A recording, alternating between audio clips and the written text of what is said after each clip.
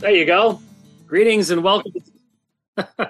Greetings and welcome to the Dividing Line. Obviously, a road trip dividing line. I am somewhere in Texas. I am at a park that I have never been to before. So, really nice folks in Texas. And it's sort of cloudy day, and it's breezy and about 70, 72 degrees. I thought it was going to be this really, really, really cold trip.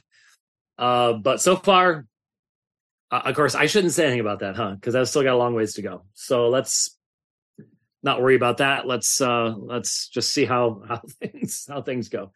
So far, so good on the trip, and we'll be in Houston tomorrow. Plan to have dinner with some folks tomorrow evening, and then Wednesday evening. I know Wednesday evening. Some folks still have Wednesday evening services. I get that. Nothing we can do about that. But Wednesday evening, 7:00 Central Time, I believe, we have the debate with Keith Giles on what is marriage. And I think that's going to be useful for a lot of folks. I've said many times that I think the Lord forced me to go to Fuller Theological Seminary. He used a complete lack of funding to do anything else. I had seriously looked at going to Golden Gate after I graduated from Grand Canyon College. And we had gone up there, and then lo and behold, found out Kelly was pregnant with Josh, and wasn't going to happen. So the only game in town in Phoenix, honestly, the Phoenix Seminary hadn't started yet. The only game in town when I started seminary was Fuller, and they would fly professors in, or they used professors from Grand Canyon College, which is where I had gone, and which was helpful for me, obviously. But I did have many professors that were way, way, way to my left, and that way I learned back then what we called liberal theology. That's really not the best terminology, I think. Today it's called progressivist, but that's completely, it's regressivist theology. But anyway, I just see so many people reacting so strongly to progressivists online, and that's just a function of the fact that we tend to only be in our own communities. And so when someone comes along and they are it'd be off to the left, way off to the left of us, it just sounds like, how could you even believe that? Well, it's important to understand why people believe that. And so I'm really hoping that Keith Giles is a completely deconstructed former Southern Baptist who I don't really think holds any Orthodox Christian beliefs any longer at all. He'll use the language, but if you listen carefully, you discover it's something completely different. And I'm really hoping that it'll be useful, aside from being helpful in dealing with the subject of marriage in our day. And so that's Wednesday night, should be 7:00, I believe. There will be webcasts, and obviously we'll have the link at aomin.org. We'll put it out on the app and do things like that. It's the same church and man, it's really close time-wise too. When did we do the debate last year in February? It wouldn't have been this early in February. Or was it before then? I don't know. It was in February at some point. And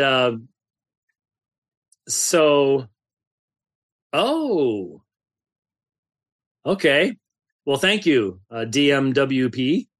I was looking for some information. We're going to look at a video, only the first part of it, because it is designed for Radio Free Geneva. But I was asking about one of the guys in the group that were answering questions, a guy named Brett Bartlett. And so I'm getting some information right now coming across the teletype. Well, it doesn't work that way. It's up in Michigan, unfortunately, but man, I'd be willing to go into a up in the Midwest there. Would love to see if a man like that would be willing to back up what he says in debate. That would be That would be really, really, really interesting. You'll see when I play portions of the material. It's pretty crazy stuff. So, and then also keep in mind, a week from Friday, or is it Saturday? We will be having the debate with Dr. Thomas Ross, where I'll be defending the thesis, the Legacy Standard Bible is superior to the King James Version of the Bible. And, why not? The King James translators would be on my side, and they would agree. Because the Legacy Standard Bible has continued to do the very things that the King James translators said to do. The way the King James translators said to do it. And so I will be defending that thesis. And that'll be interesting. And then don't forget, April 1st, the debate, can you have ethics and morality without God? I started listening to one of our opponents while driving yesterday. It's going to be an interesting evening. Very, very interesting. Jeff Durbin and I versus two gentlemen on this subject. This fellow is a former Mormon, and I feel sorry for him. I mean, if you're raised in Mormonism, in fact, his story is fascinating, come to think of it. He, the last paper he wrote as a Mormon before he moved to Chapel Hill and started doing graduate work there and completely stopped believing anything as far as anything supernatural, was in defense of Joseph Smith. And then you know who he studied under at Chapel Hill? Bart Ehrman. And he really is a symbol, I think, of what's going on in Mormonism, because the biggest mistake that Mormonism ever made by its leaders was whoever decided amongst the apostles and the 70 and so on and so forth to start sending their best and their brightest out to, outside of BYU, outside of Utah, to get their PhDs someplace else, to raise the scholarly acumen of the Mormon Church. They didn't realize they were putting a main line right into an artery of Mormonism and injecting it with cyanide, because Joseph Smith cannot survive any kind of critical examination at all. So I felt sorry for the guy. If you're a former Mormon and you find out, Mormonism's a complete lie, then he did what the vast majority of everybody did. You throw all of Christianity away along with it. And so he has created his own pantheon, and actually prays to these deities he's created, though he doesn't believe they exist in reality.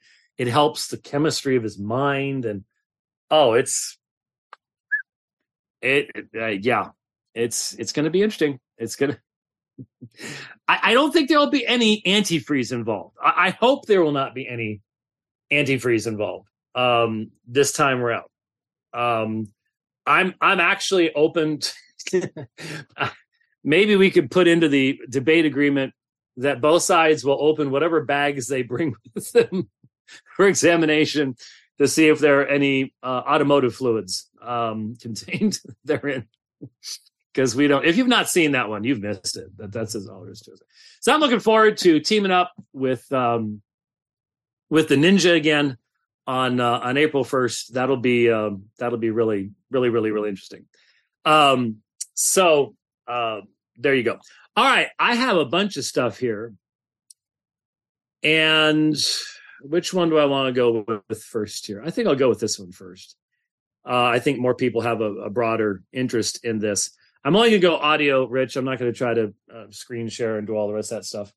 By the way, before I do this, Rich and I have been talking, and I have a lot of time to think while driving across the highways and byways of especially Texas. Especially where I am in Texas. It's a little hilly here. It's not mountainous by any stretch of the imagination, but San Antonio has some hills. I suppose that's something. And I'll be driving through San Antonio first thing tomorrow. But a lot of time to think. And most of you know that we started doing this means of travel rather than air travel. Part of that reason was lockdowns. Those are over for now. All sorts of studies come out. Just saw a study today. Just decimates the use of masks, demonstrates they're just completely worthless in the use of, as we were telling people in 2020. I was one of the first people telling people. I had hundreds of studies that had been done before COVID and then during COVID that all said the same thing, and now after COVID, demonstrating that masks were completely worthless, useless, and dangerous for many of us, including myself.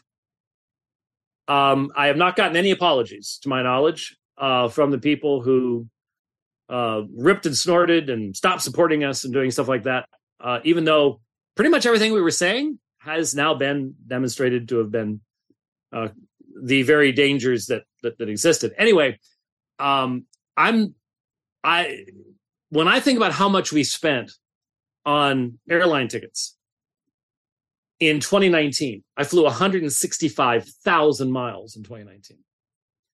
When I think of how much we spent, I don't want to send that money to the companies that did not care about me, would not make an exception for me.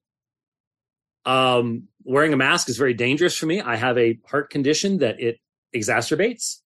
Far more dangerous for me to experience that than any exposure to COVID. And so I just don't want to give them all sorts of large amounts of money.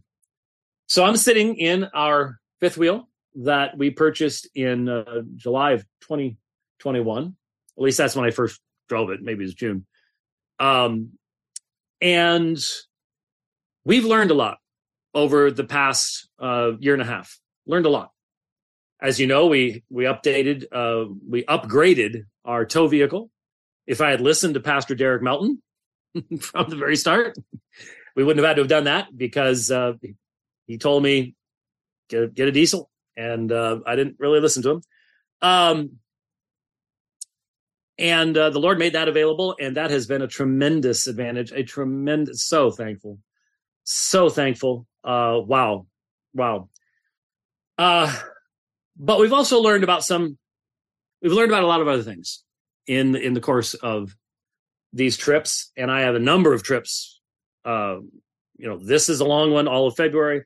I've got the short one in April, all of May, G3 in September, covering, I don't know, a dozen states in July.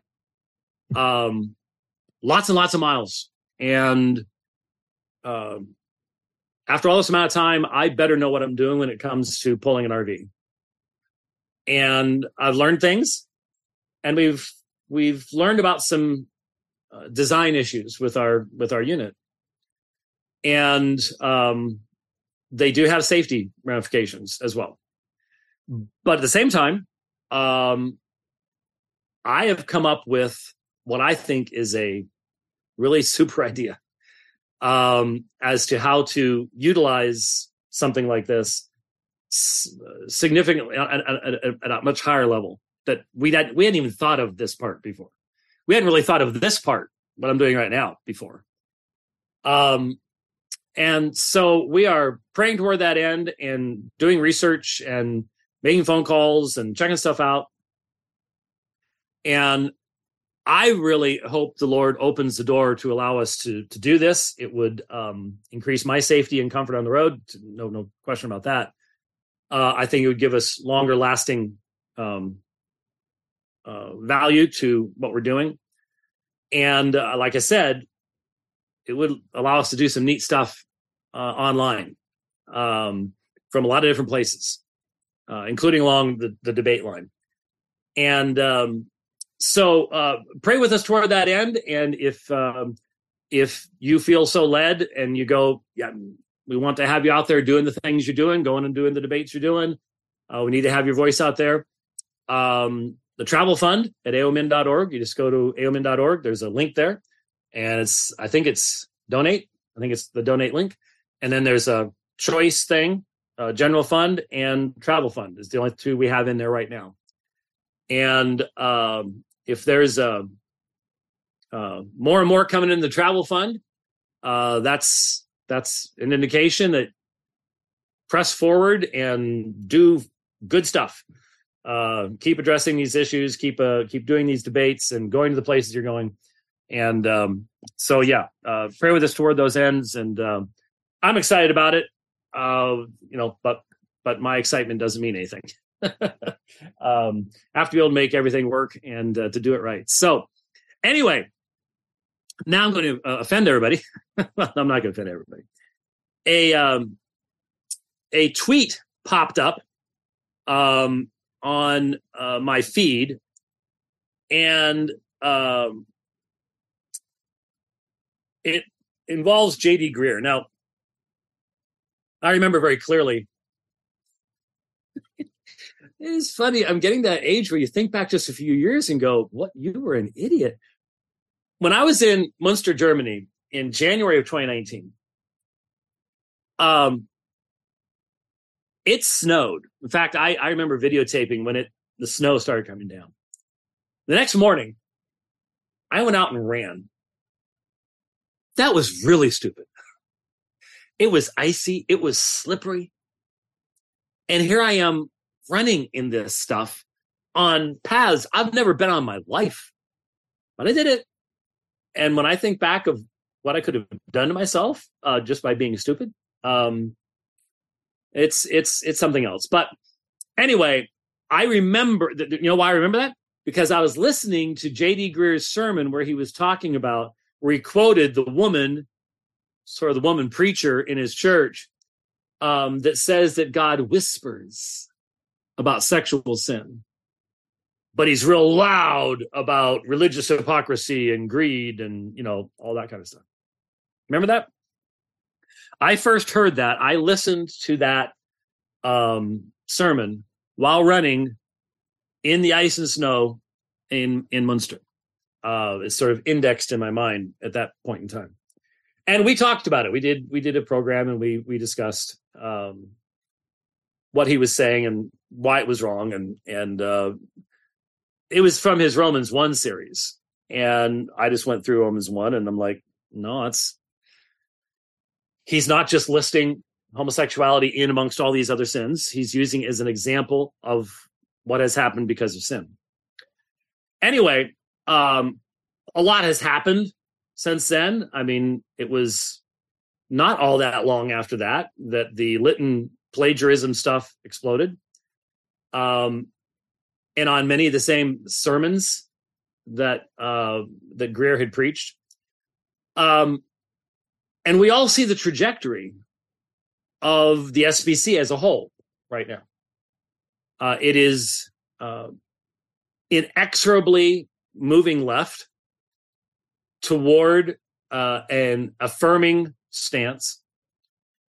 And what you don't hear, and what we need to hear, is the centrality of repentance. Now that started a long time ago. I remember one particular student of mine. I was teaching, pretty sure it was Greek. It might have been Hebrew exegesis, but I think it was Greek. And one of my students came in and he had just come out of, was it an evangelism class or some type of church growth class or something along those lines. And he reported to me that he had just been informed in that other class. They had been given a list of words to not use in church so as to make the place more welcoming to seekers and things like that. And one of the words, wrath, judgment, and repentance. Repentance especially. And so the groundwork for all of this was started long, long ago.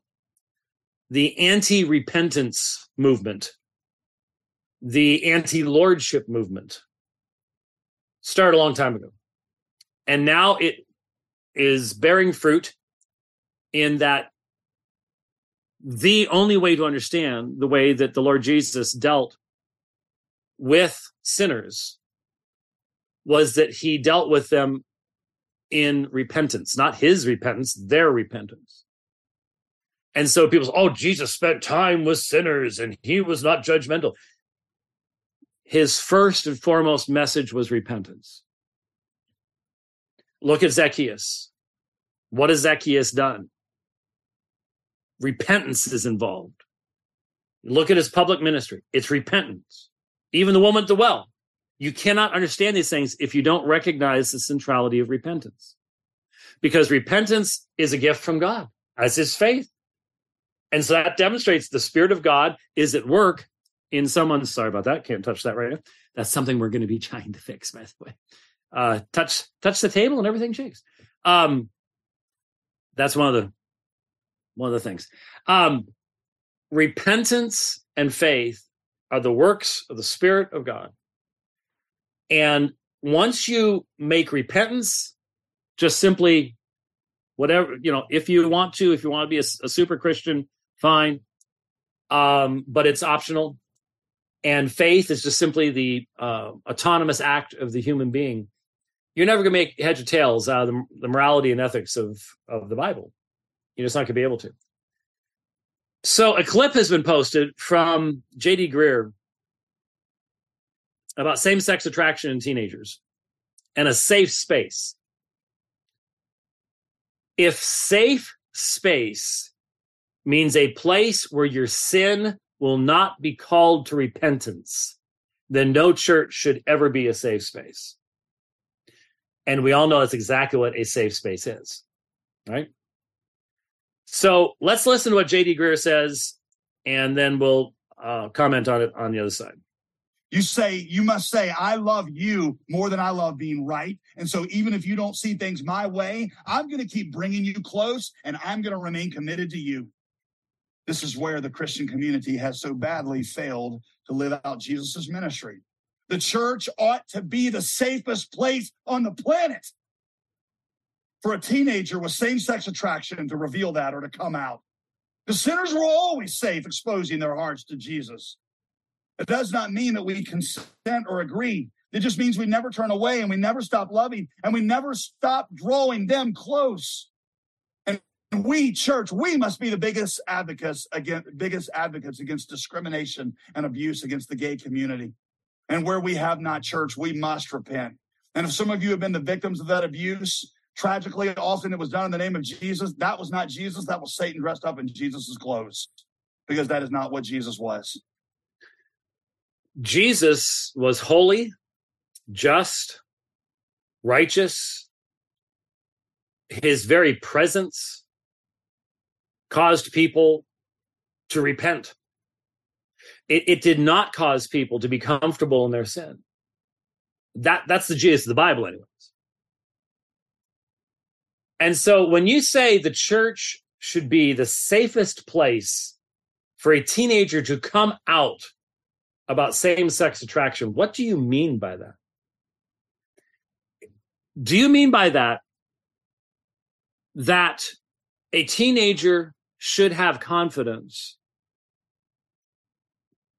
that the church will be so much like Jesus that the church will tell them what they need to hear to have peace with God, even if that's the exact opposite of what the culture says? Is that what you mean? I don't think that's what he means. That's the only way we can say those words. Anyone should know this church will tell me the truth. They won't play games. They won't just go with what will make them popular with the world. They will tell me how to have peace with God, how to escape the judgment of God and to have peace with God. That's what they'll tell me. And so, yes, the Christian church should be a safe place for a teenager who, and in the vast majority of these instances, when I started studying homosexuality in 2000, specifically in preparation for writing Same-Sex Controversy. The number was like 1.5%. And it has exploded, not only homosexuality, but transgenderism and everything else, and the 147 different insane genders and all the rest of that stuff. Don't tell me that that's natural. That's the internet. That's smartphones, that's YouTube, that's TikTok, that's Instagram, that's trying to fit in. That is fake. Okay? It is created. It has been ginned up. And so when we're talking about the church and someone who has same-sex attraction, the question is, why do you have same-sex attraction? What are you exposing yourself to that is creating that? Because it's a much smaller number of people who can in any way, shape, or form, with any honesty, say, I've always felt this way. There are some like that. I have talked with some like that. And the church should be a place where someone who has struggled with that their entire life and does not want that can come and get godly counsel as to how to have peace with God. The church should never be the place where someone comes to have their sexual desires and predilections baptized and made acceptable before God. And so there's a difference between the two. And there's a huge difference between the two. I mean, it's an obvious difference between the two. But that's the only way we can talk about a safe space. I'm tired. Look, are there people that I've heard say horrific, bigoted things out of utter ignorance? Of course, in the church. I get it. Where has the church failed? First of all, I do not accept there is such a thing as a homosexual community. You cannot have community based upon perverted sexual desire. That's not a community. It's just no one who holds up the Bible as an ultimate authority should ever collapse and give into this type of definition. Just shouldn't do it. But where has the church failed? Well, I'll tell you. I grew up in the 60s and 70s.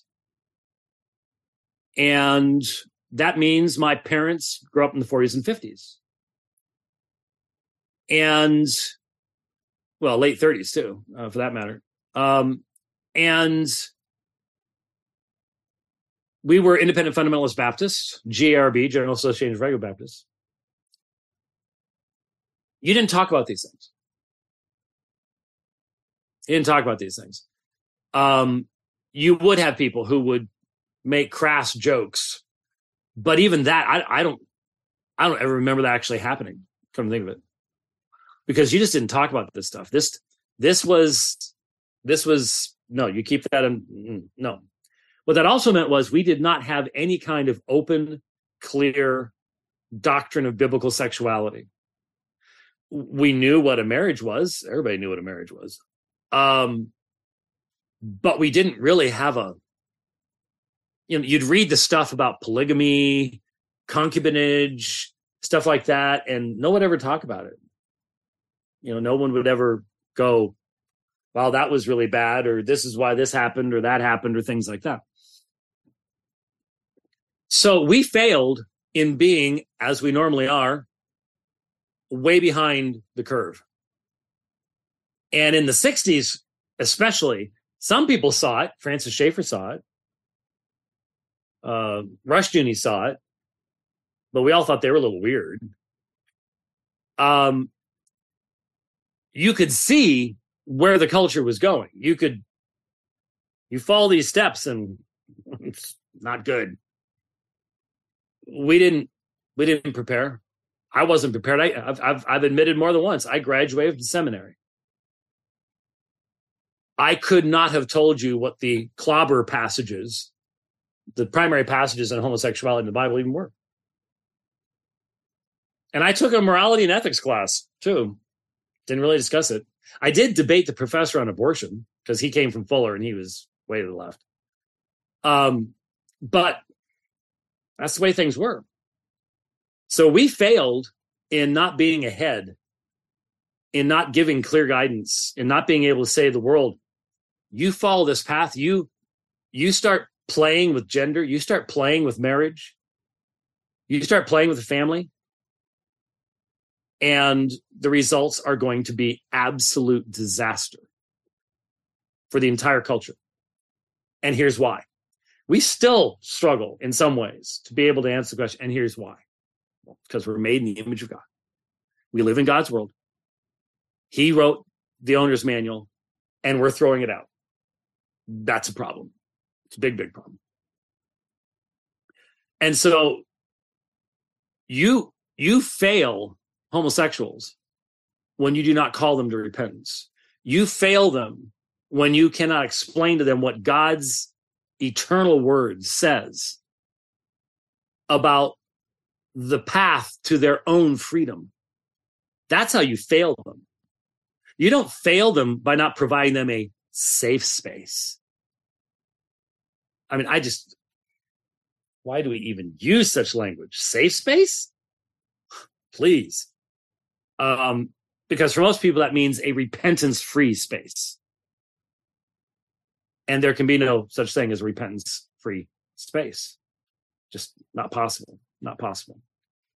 So this is where the SBC is going. It's becoming this reflection of the society. It was already going there before the quote-unquote resurgence. The resurgence put the brakes on for a while. But let's just be honest. That's where this is going.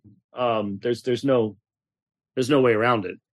And that means these churches will become irrelevant. They'll become smaller and smaller. And eventually you're just going to see the Southern Baptist Convention being like the United Methodists if they keep going this direction, and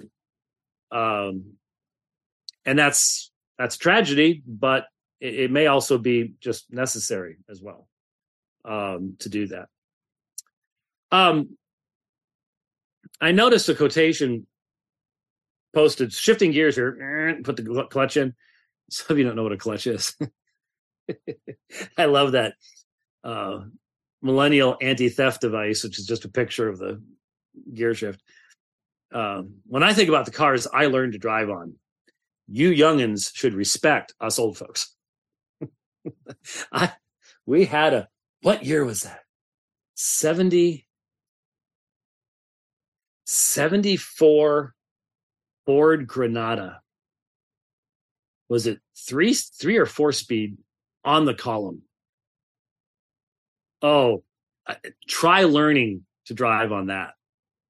If you can learn to drive that, you can learn to drive almost anything.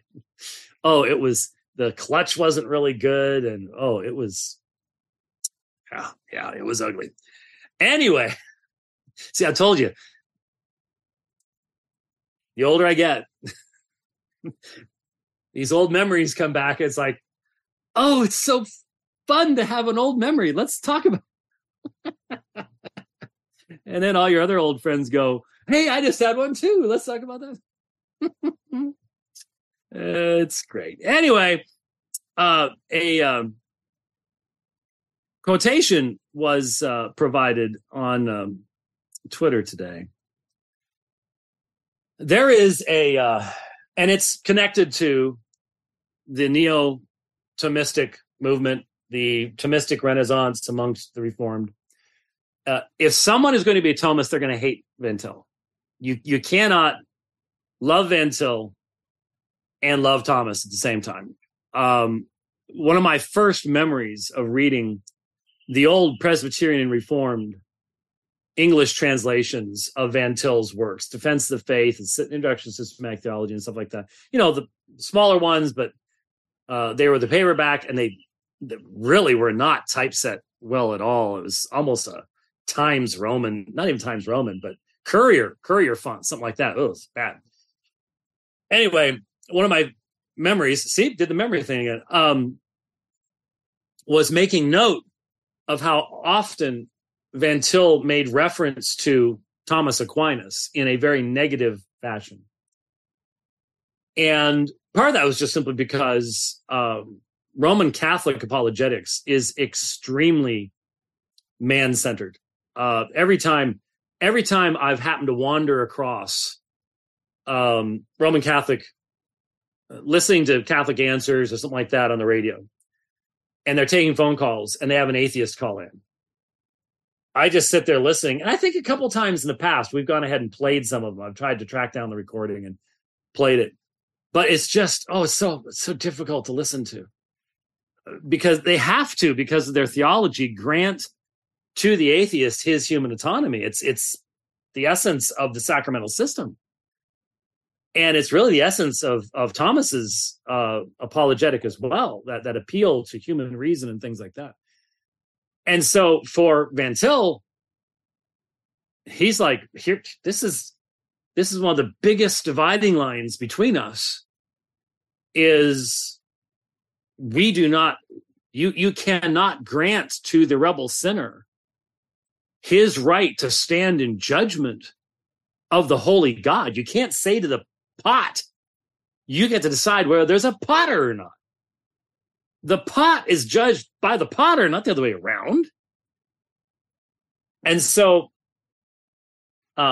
as the, and of course, they've stolen the term classical theology, classical apologetics terminology, as this Thomistic ressourcement has been taking place. It's not just amongst Reformed Baptists, though it's the most incongruous amongst Reformed Baptists. Anytime I hear Reformed Baptists talking about the Great Tradition, I just want to go, dude, there aren't any Baptists in the Great Tradition. Do you know what the Great Tradition of baptism is, or church government, or any of those things? So on the one hand, you're saying on this stuff, we're going to be biblicists and reject that. But then over here, we're not going to do. Anyway, as this ressourcement has taken place, you have seen a number of. Okay. Well, we'll do the best we can to pick up from there. So Fesko is one of the classical theology, classical apologetics guys. Came out with a book against Van Til a few years ago. And I'm thankful that I am seeing pushback from Westminster Seminary. They're doing a bunch of stuff on Van Til. They're doing a lot of good seminars and putting out good stuff. And I think that's very useful. But I noted, as I said, a quotation that was posted today. Van Til could get away with a lot because a lot of the things that he wrote about, the views of Kuyper and Bavinck, were locked away in Dutch, and no one could go back and see what do Kuyper and Bavinck actually say. Now, remember, one of the greatest criticisms of Van Til for years has been English was not his first language, it was Dutch. So he's reading them in his own language. And so now you have people dependent upon English translations thinking they can get it better than he could, which is always interesting. And now so many of the works of Kuyper and Bavinck are coming out in English translation, people can now verify for themselves. I'm not so sure that Van Til rightly understood Kuyper and Bavinck at these particular points of criticism. Would love to have seen these guys say that to Van Til back in the day, but they were just kids then. I think that a lot of the supposedly unique contributions that Van Til has made, supposedly to the field of apologetics, this is Fesko speaking, by the way, are going to be revealed as either being erroneous or not so unique because they're actually said clearer and with better exegesis and a sounder theological historical foundation in the tradition in Kuyper or Bavinck. And so in that sense, I can't help but think that a lot of Van Til, not everything, but a lot of what Van Til has said is becoming irrelevant. In other words, why use the middleman when I can go straight to the source? I predict that 10 years from now, those words will be laughable. Laughable. Because the Thomistic ressourcement can only last so long. Thomas is boring. Thomas is dry. I can't tell you how many Roman Catholics I've talked to that had studied Thomas that will tell you, yeah, I agree. Okay. You have to have a motivation that you want to get ahead in the academy, in the amongst the scholastics, to push yourself, to drive through Aquinas. That's just the reality. And there's just, as people live in this world and deal with all the difficulties and struggles we're having today, it's just not going to last. Just not going to last. I mean, it's going to do its damage like scholasticism always does in every generation, but it's not going to last. It's not going to last.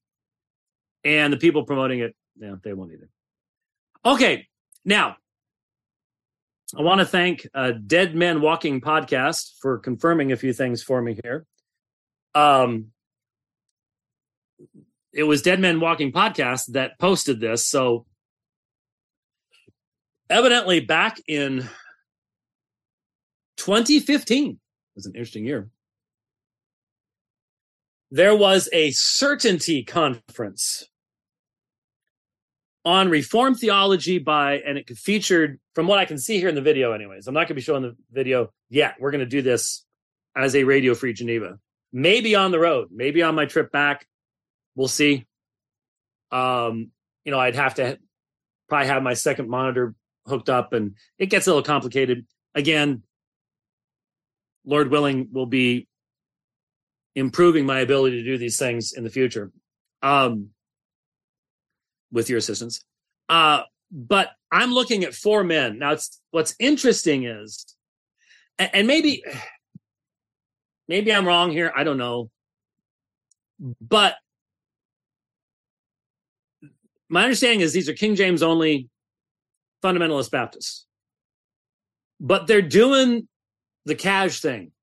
No ties, no jackets, golf pants, golf shirts type thing. And I've just gotten the feeling, I could be wrong about this, I've just gotten the feeling that that's even an area of division. Because I've heard when Bad Preacher Clips post stuff, I've heard the suit-wearing, tie-wearing, Steven Anderson-style guys just ripping and snorting on the people who preach in some type of fashion that's supposed to be attractive to the world or something along those lines. And these guys are in jeans and they're cashed out. So, I mean, not cashed out, but they're not doing the standard fundamentalist Baptist look, shall we say. And someone has confirmed for me, thank you very much. This is why Twitter is useful, whether we admit it or not. Twitter is useful. The 4 pastors, as they are sitting on the seats here, it's one of these Q&A things. Brett Bartlett, Mark Trotter, Sam Miles, and Alan Shelby. I think way back here someplace, the name Mark Trotter rings a faint bell, but I could be completely wrong about that. Might be someone completely different. Don't know. But they are answering questions. It is the blind leading the blind. It is why we started Radio Free Geneva. We've dealt with some of the best in their criticisms of Reformed theology on Radio Free Geneva. We have.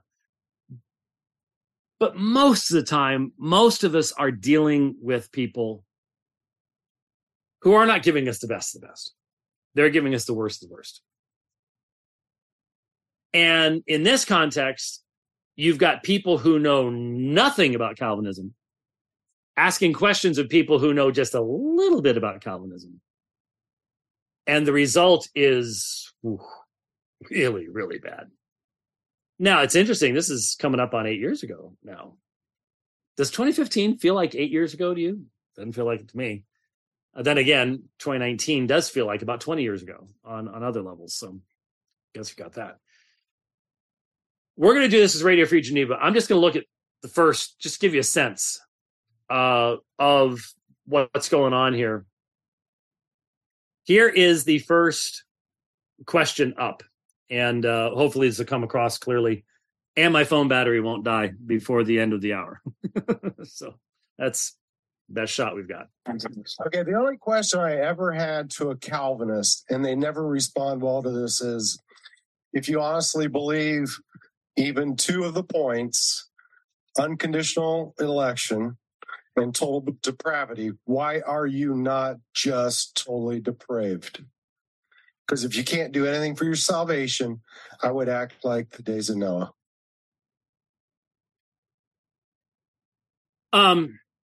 Now, if I was in a situation where you didn't have a completely reformed audience, or maybe I was in the minority, and someone asked that question, my response would be, well, any self-respecting Calvinist who has done really any serious listening to Reformed preaching, Reformed theology, would tell you that regeneration involves taking out a heart of stone and giving a heart of flesh. You're made a new creature. You're made a lover of Christ. And so it is true that God unconditionally elects those to whom he shows that mercy and that grace. But when he shows that mercy and that grace, he brings about regeneration, and he changes our hearts and our minds so that we desire to love God and to be submitted to the lordship of Jesus Christ, which would get all sorts of boos and catcalls and things like that. Anyway, we are no longer totally depraved because we are a new creature in Christ. We are indwelt by the Holy Spirit. We have a new heart. And so we still have the effects of abiding sin in this life until death, when we are freed from those things. And so we're still dealing with sin in our life, but we are no longer slaves to sin. And we are no longer dead in sin. In Christ, we have been made new creatures. And so that's how I would respond. And if the panel has any knowledge of Reformed theology, and what I just said is standard, basic 101. It's not some mystery. It's not only the high-end Calvinists would know that. No, it's what everybody understands.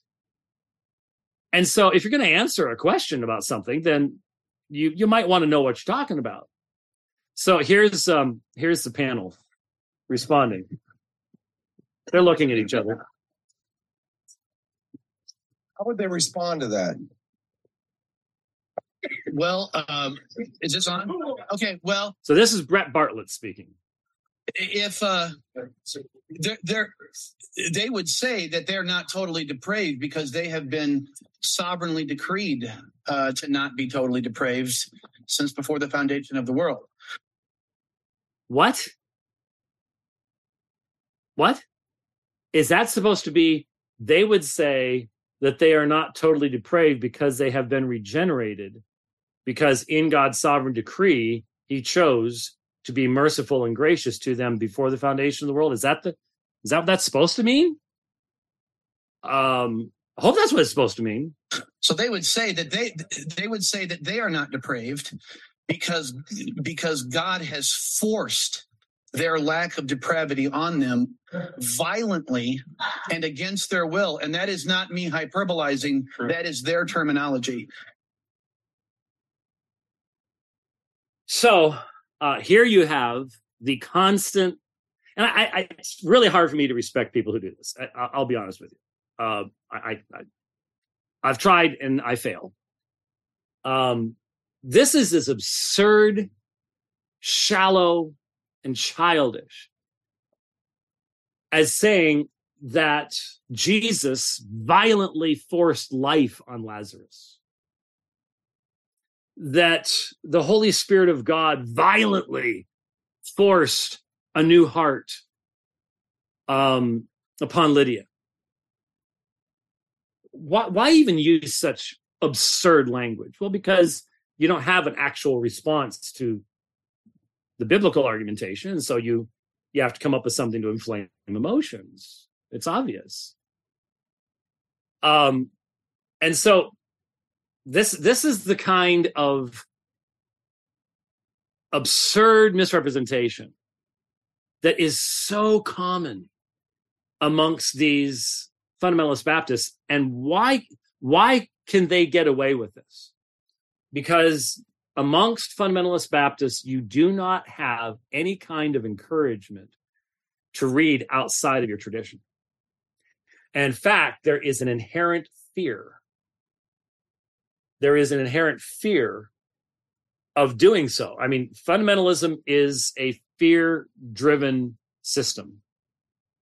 Don't listen to those people out there. Oh, I can tell you, I knew a guy once. He started listening to R.C. Sproul, and today, oh my goodness. See? And so you have this fear-driven mindset because they're clearly not doing reading outside their own tradition. And that explains some of the straw man misrepresentation. And they know that their audience isn't. And so that's how they get away with it. But I mean, it's not even close.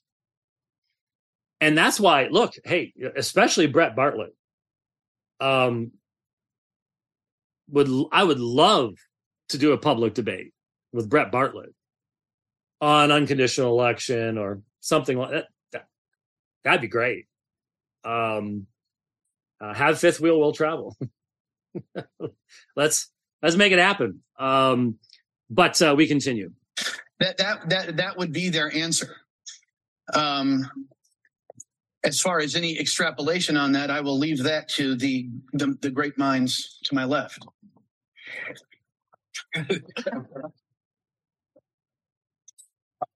I feel like I'm in a boy band, man.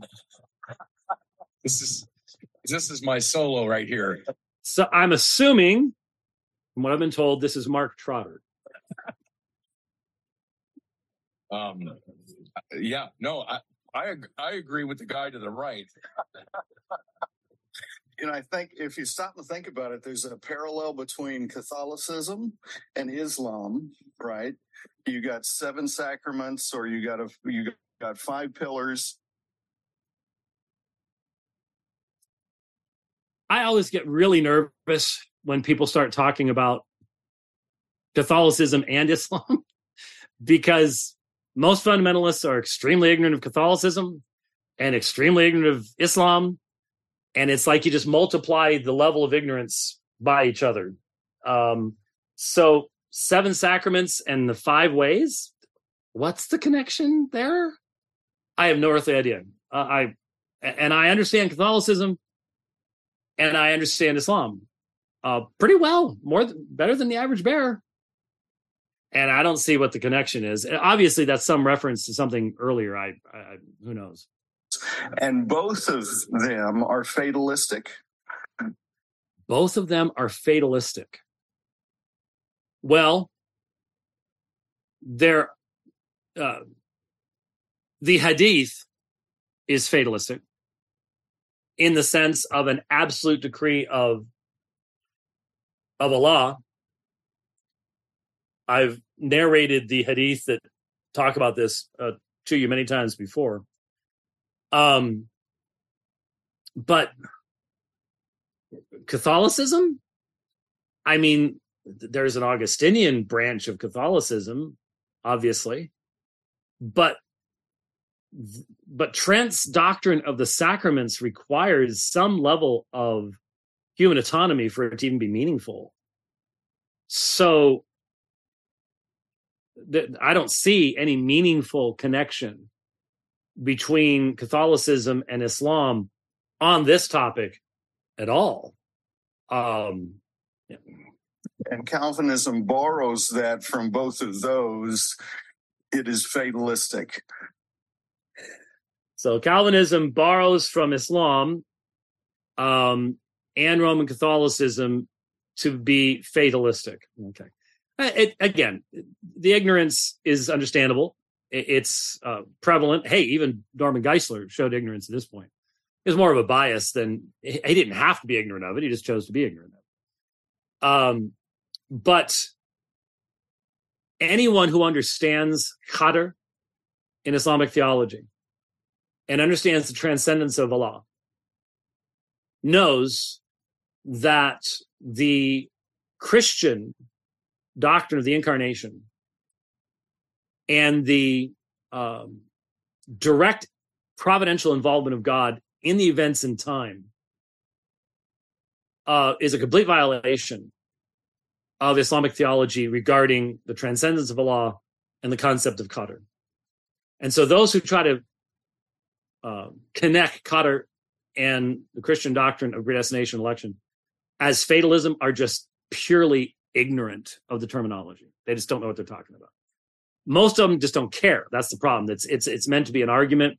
It's meant to be, oh, you're like the Muslims. You don't want to be like the Muslims. It's that level of argumentation. But if you're interested, some of that came out in my conversation with Yusuf Ismail in Durban, South Africa. And what was that, about 2018, 2019? It's one of the last times I was in Durban. I think it was probably like 2018. We did the debate on predestination. It was interesting because Yusuf ended up being, I thought, considerably less consistent with the terminology that Muhammad used than I expected him to be. But again, if you want to hear both sides in a conversation on that subject, you could do that. So this is, I think you have to agree, this will make a great Radio Free Geneva. It really will. So if any of you know Brett Bartlett, Mark Trotter, Sam Miles, and Alan Shelby, let them know that we are going to do a Radio Free Geneva. I don't know the date yet. All depends. But we are going to be responding to their statements that were made publicly and refuting them and inviting their question and their participation and stuff like that. So there you go. Sorry about the cutout we had. I'm not sure if we had a second one later on. I did see a disconnect thing briefly later on, so we may have had a few hiccups. Sometimes happens on the road. But pray for the debate Wednesday night, that there will be clarity, that we won't have technical issues with the live streaming, and of course, traveling mercies. And then I'm going to be speaking on Roman Catholicism in Louisiana.